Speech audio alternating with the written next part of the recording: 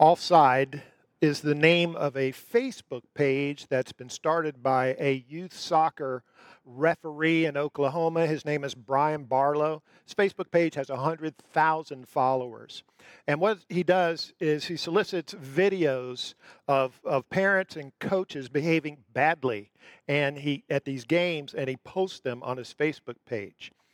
He says this: I do it to hold people accountable. It's a very visual deterrent, and not just to the person caught on video, but to others who ask themselves, do I look like that jerk?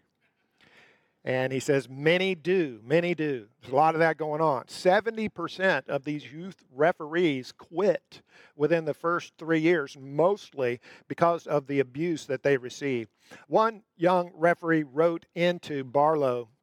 He said, I recently refed my first few games. The best way to describe my experience would be disgusting. This was one of the worst experiences of my life. I felt harassed and mistreated. My first games were all back to back to back, and I was the only ref there. I had people cursing me out and staying after their game was over to continue harassing me. I never want to ref again. He said, I spent $200 on the training and the videos and the reading. I just want my money back. If I could get a refund, that would be great. Thank you very much. So my grandson was playing baseball this past season for the first time, 9 years old, and over at the field complex, they had signs posted that read, no baseball scouts are looking at your child today. No scholarships will be awarded on this field today. And before you complain, have you volunteered yet? Hey, Jeff Bridges wrote a book entitled Respectable Sins. He defines impatience as follows. Impatience is a strong sense of annoyance at the usually unintentional faults and failures of others. When we see people misbehaving like that at a soccer game or a baseball game or a youth basketball game, don't you have to wonder what they're like at home? If they're like this in public, they've got to be worse in the home. Now, we're in a sermon series entitled Family Matters, Love Matters. The central idea, the thesis is that the best shot at having a flourishing family is to incorporate biblical love, the principles of biblical love in that family. We don't want to be nebulous about what we mean when we say love. So we're using 1 Corinthians chapter 13, verses 4 through 7 as our primary text, as our springboard. Number of traits of love are listed there, and we're going to take each one is going to be the heart of a message in this series. And today is patience. Patience. We want to say 4 things about loving patience in the family today. Thing number 1, patience slows down. Patience slows down. 1 Corinthians 13:4. Love is patient. If we brought out the Greek and did a word study on patience, we would find descriptors like this. It means to be slow towards, to be long enduring, to be indulgent, to wait. So does that describe us in our families? Are we slow toward our spouses or toward our children or maybe toward our parents? Are we indulgent? Do we wait? They say that opposites attract. For instance, they say an introvert often will marry an extrovert. A spender will marry a saver. And I think also sometimes type A's marry type B's. And that could lead to friction. My wife and I had to laugh when we watched an animated movie that came out a few years ago called Zootopia. And in the movie Zootopia, all of the characters are animals. And the detective is a rabbit. So the rabbit detective goes to the DMV, the Department of Motor Vehicles, because she needs to trace the license plate of a suspect. When she gets to the DMV, she finds that it's populated by all the employees are sloths. I want to show you a little clip here from Zootopia.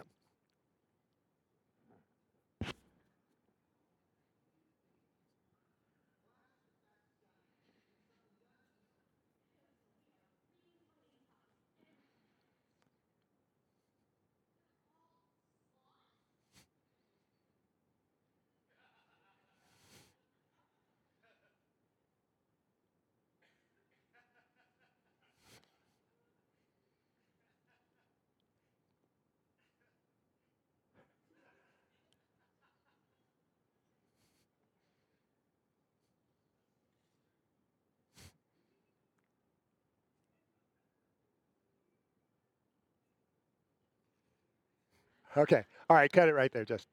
I can't show you the whole clip. I just can't. It goes on and on. The rabbits in here would be going crazy, I promise you. But Tammy and I are cracking up when we're watching that because there's a rabbit and a sloth in our marriage. Now, I'll leave it to you to determine who's who. Some of you who know us, you know who's who. But so for the rabbits, sometimes it's very frustrating to live with the sloths. We have to, but my point is, loving patience slows things down. Slow it down.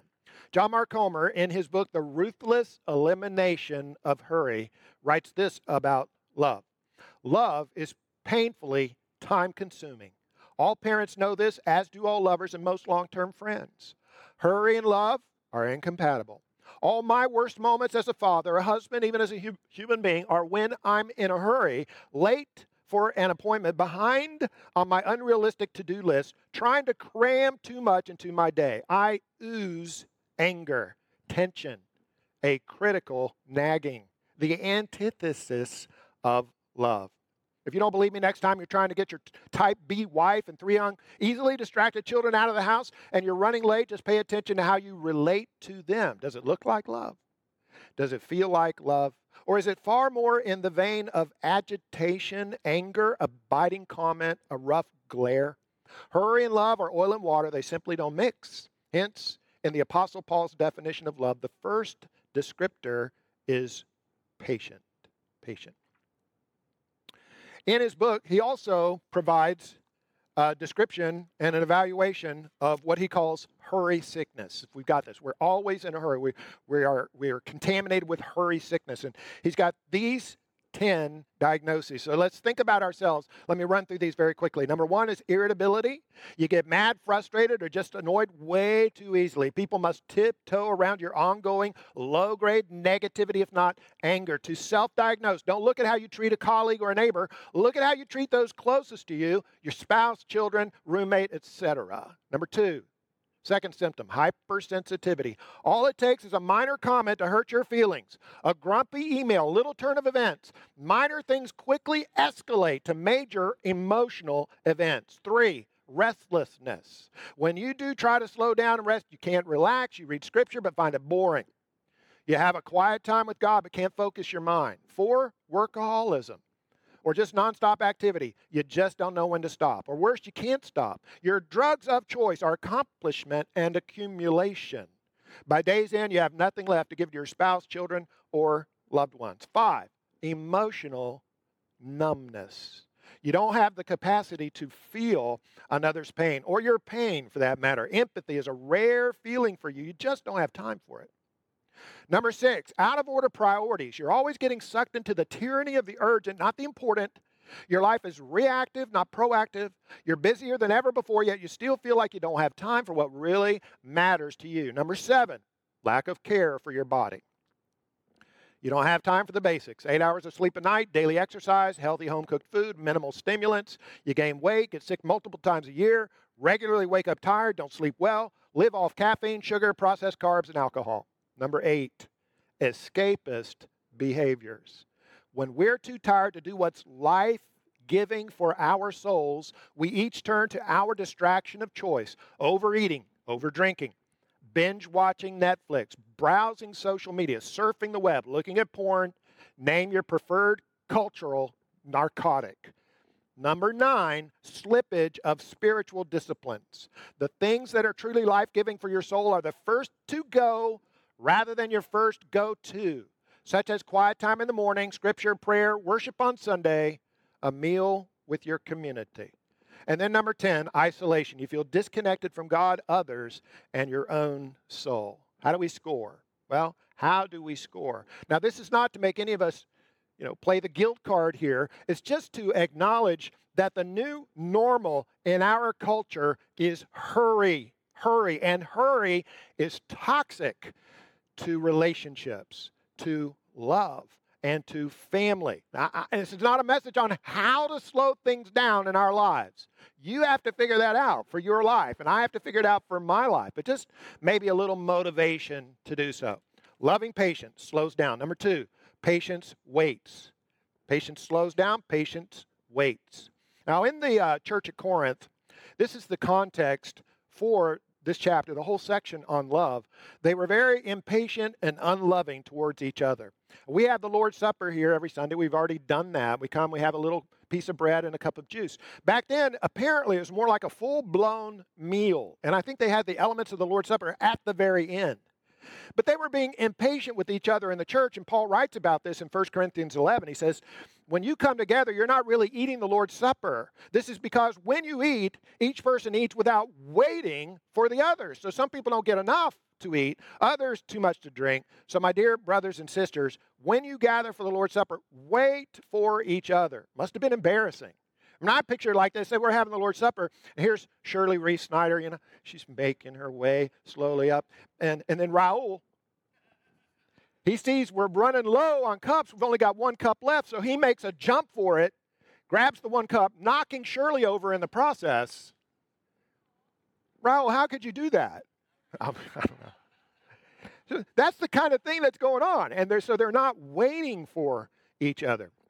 Part of this, the whole business of patient love, the love part in patience, the waiting part, putting somebody else before ourselves, letting somebody else go first, not taking the last piece of pie in the refrigerator, denying ourselves. Paul writes in Philippians 2, value others above yourselves, not looking to your own interests, but each of you to the interests of others. The sin of impatience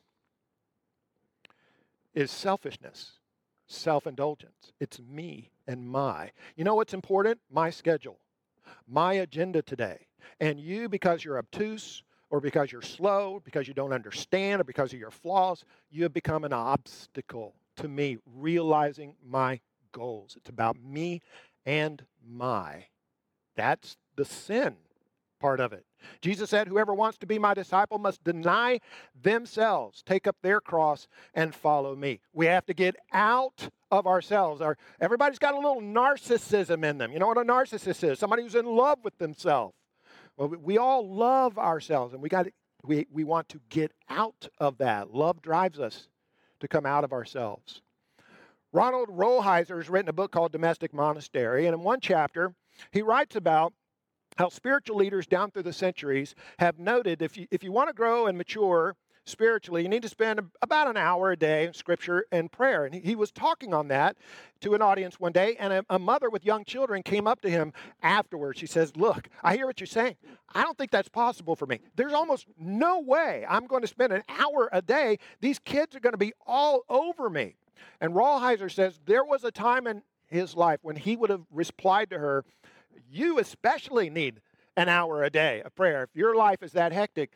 But he says he's learned differently. That's not how he responded to her. He said this, if you are home alone with small children whose needs give you little uninterrupted time, then you don't need an hour of private prayer daily. Raising small children, if it is done with love and generosity, will do for you exactly what private prayer does. He goes on to explain in the chapter, certain vocations, for example, raising children, offer a perfect setting for living a contemplative life. The mother who stays home with small children experiences a very real withdrawal from the world. Her existence is certainly monastic. Her tasks and preoccupations remove her from the centers of social life and important power. She must put her own desires aside. Her schedule is not her own. Her time is not her own. She's meeting the needs of others. Now, he's not saying anything negative about prayer. He's talking about part of the function of family, and mothers in particular, but family in general, forces us to grow up and to mature and start putting someone else before ourselves. It's a great tool of God for doing that. Okay, so we're talking about patience. Loving patience in the family slows things down, waits for someone else. Thirdly, patience calms. Patience calms. Solomon writes, Proverbs 15, a gentle answer deflects anger, but harsh words make tempers flare. Ephesians 4:29, don't use foul or abusive language. Let everything you say be good and helpful, so that your words will be an encouragement to those who hear them. So I could wait for someone and do so in a passive-aggressive way. Right? I'm waiting for them, but looking at my watch, doing the side eye, got a little tone, right, a little attitude in my voice, maybe snarky comments. True patience, loving patience, waits, but waits patiently, loses the anger. Waiting with anger does not accomplish anything, and anger adds nothing into the dynamic of any relationship. The anger is part of the sin. We think I'm entitled to my anger. I am not entitled to the anger. Chris Voss, in his book, Never Split the Difference. Great book. Chris Voss, he was the chief hostage negotiator for the FBI for a number of years. This is back before the FBI had become what it is today. Back in the good old days of the FBI. He was a chief hostage negotiator. He's written a book called Never Split the Difference about his experiences, how to use what he learned in everyday life and business, but also in family and relationships, communication, negotiation. I found what he wrote in this in particular applicable to patience calms. He said, people tend to focus all their energies on what to say or do, but it's how we are. Our general demeanor and delivery that is both the easiest thing to enact and the most immediately effective mode of influence. Our brains don't just process and understand the actions and words of others, but their feelings and intentions too, the social meaning of their behavior and their emotions. On a mostly unconscious level, we can understand the minds of others, not through any kind of thinking, but through quite literally grasping what the other is feeling. When we radiate warmth and acceptance, conversations flow. That's why your most powerful tool in any verbal communication is your voice. You can use your voice to intentionally reach into someone's brain and flip an emotional switch, distrusting to trusting, nervous to calm. In an instant, the switch will flip just like that with the right tone. He says you want to use your FM radio DJ voice. Tone it down, slow it down, calm it down. Someone has said everybody brings to a conflict a bucket, either a bucket of water or a bucket of gasoline. You ever heard this? So if you've got a flame, some frustration, the embers are starting to burn in some altercation. If I run up with my attitude, my tone of voice, my snarky comment, my cynicism, I'm carrying a bucket of gasoline, I pour it on the coals, things escalate, the flame burns, nobody wins. If you come up, when a conflict is beginning, the embers are starting to burn, and you come and you slow things down, use the calm voice, ask a question, wait, listen. You've got the bucket of water. You pour that on the coals. Things de-escalate. Calm down. There's room now for love, understanding, communication. Patience calms things down. What's in your bucket? What's in my bucket? Final thing about patience this morning. Patience waits. Patience waits. Psalm 27. Wait patiently for the Lord. Be brave and courageous, yet wait patiently for the Lord. Now, I've said patience waits twice. This was actually point 2, was patience waits. But that's patience waiting on other people. This is patience waits on God. Wait patiently for the Lord. So when our children are small, I would say prepubescent children, we can fix unwanted behavior. We can. We don't have to tolerate or allow unwanted behavior. In fact, we should. We should fix that in young children. That's a display of love to discipline young children in the family. Now, when children grow older, say get to be teenagers and beyond, now you've got a different story and a different dynamic. Let's think for a minute about our grown family members. If you're married, you have a spouse. Your spouse has hurts, habits, hang-ups, baggage, and sin. And so does your spouse's spouse. Your children who are grown, they have hurts, habits, hang-ups, baggage, and sin. And so do their parents. And what we want to do now with the adult members of our family, and we see how they're wrong or broken or sinful or their hurts, habits, and hang-ups, we want to jump in there and fix them. We want to fix that. And when we can't, we get frustrated. Or we want God to fix it. And we want it fixed like yesterday. And when he doesn't, or doesn't seem to be fixing it, we get frustrated. We become impatient and angry. So I'm just going to do it myself. The problem is, we can't. You can't fix another person. Anybody who's been to an Al-Anon meeting knows what this is. That's called codependency. It's the idea you can fix someone else's problem, a grown person. We can't. We have our part, that person has their part, and God has his part. And we can't do their part, and we can't do God's part. Our part is to wait, to maintain a posture of love and patience and encouragement and positivity and truth, love and truth. Maybe to set a boundary. I'm not saying, patience is not passivity. We may set a boundary, but we understand it's God who does the changing and God who does the fixing. There's a prayer group that meets in our church. They meet right over here on the West Wing at 9:30. They prayer for prodigals. Prodigals. That's somebody who's taking a walk on the wild side in the family. As a book, they use this book called The Prodigal Prayer Guide. That was written by Francine Perry. Francine Perry, Christian woman. She had a daughter, grew up, Laura, raised in a Christian family, but Laura came out as transgender, decided she was a man, she's going to live as a man, which she did for several years. Well, her mom prayed for her, prayed and waited, and surrendered. She had to surrender herself to the Lord for all of these years. Eventually, the daughter, Laura, circled back around, found she was not happy living as a man. She, even though she'd gone through puberty blockers and surgery, she detransitioned back to a woman. She married a man. Now she has a ministry. She's written a book called Transgender to Transform. She's got a blog by the same name. So happy ending.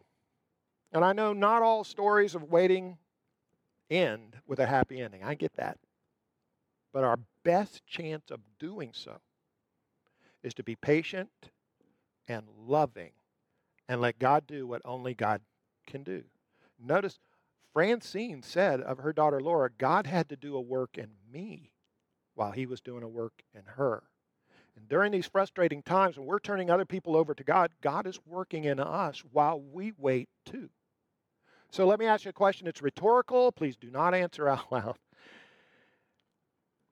How long has God been working on you and your junk? Your sin, your hurts, habits, and hang-ups? Decades? And we hope, our hope and confidence is that God will not give up on us. That God is going to be patient with us. He won't withdraw his Holy Spirit from us. Even though we're, Lord, here it is, it's me again. No. That God will patiently love us and continue that process of transformation. If we're hoping God will be patient with us in that way, how can we treat any of our family members any differently than loving patience? Final quote in his book, 3 Mile an Hour God, the author says, God walks slowly because he is love. If he were not love, he would have gone much faster. Love has its speed. It's an inner speed. It's a spiritual speed. It's a different kind of speed from the technological speed to which we are accustomed. It is slow. Yet it is Lord over all the other speeds, since it is the speed of love. Let's pray. Father in heaven, as we think about patience this morning, first of all, we're so grateful and thankful that you have patiently waited for us and continue to do so as we follow you to the best of our ability with the Holy Spirit's help. We pray, God, we can remember that as we're dealing with the hurts and the habits and the hang-ups and the faults and the problems and the baggage of our family members. We entrust them to you. Work in them as you're working in us. In Jesus' name we pray. Amen. Hey, before we close up today, we had a baptism this past week. Theda Holland was baptized into Christ over at Scott Blount's Pool on Friday. Let's show you that video. All right. Theda Holland, upon your confession that Jesus is the Christ, the Son of the living God, we now baptize you in the name of the Father, the Son, and the Holy Spirit for the forgiveness of your sin and the gift of the indwelling Holy Spirit.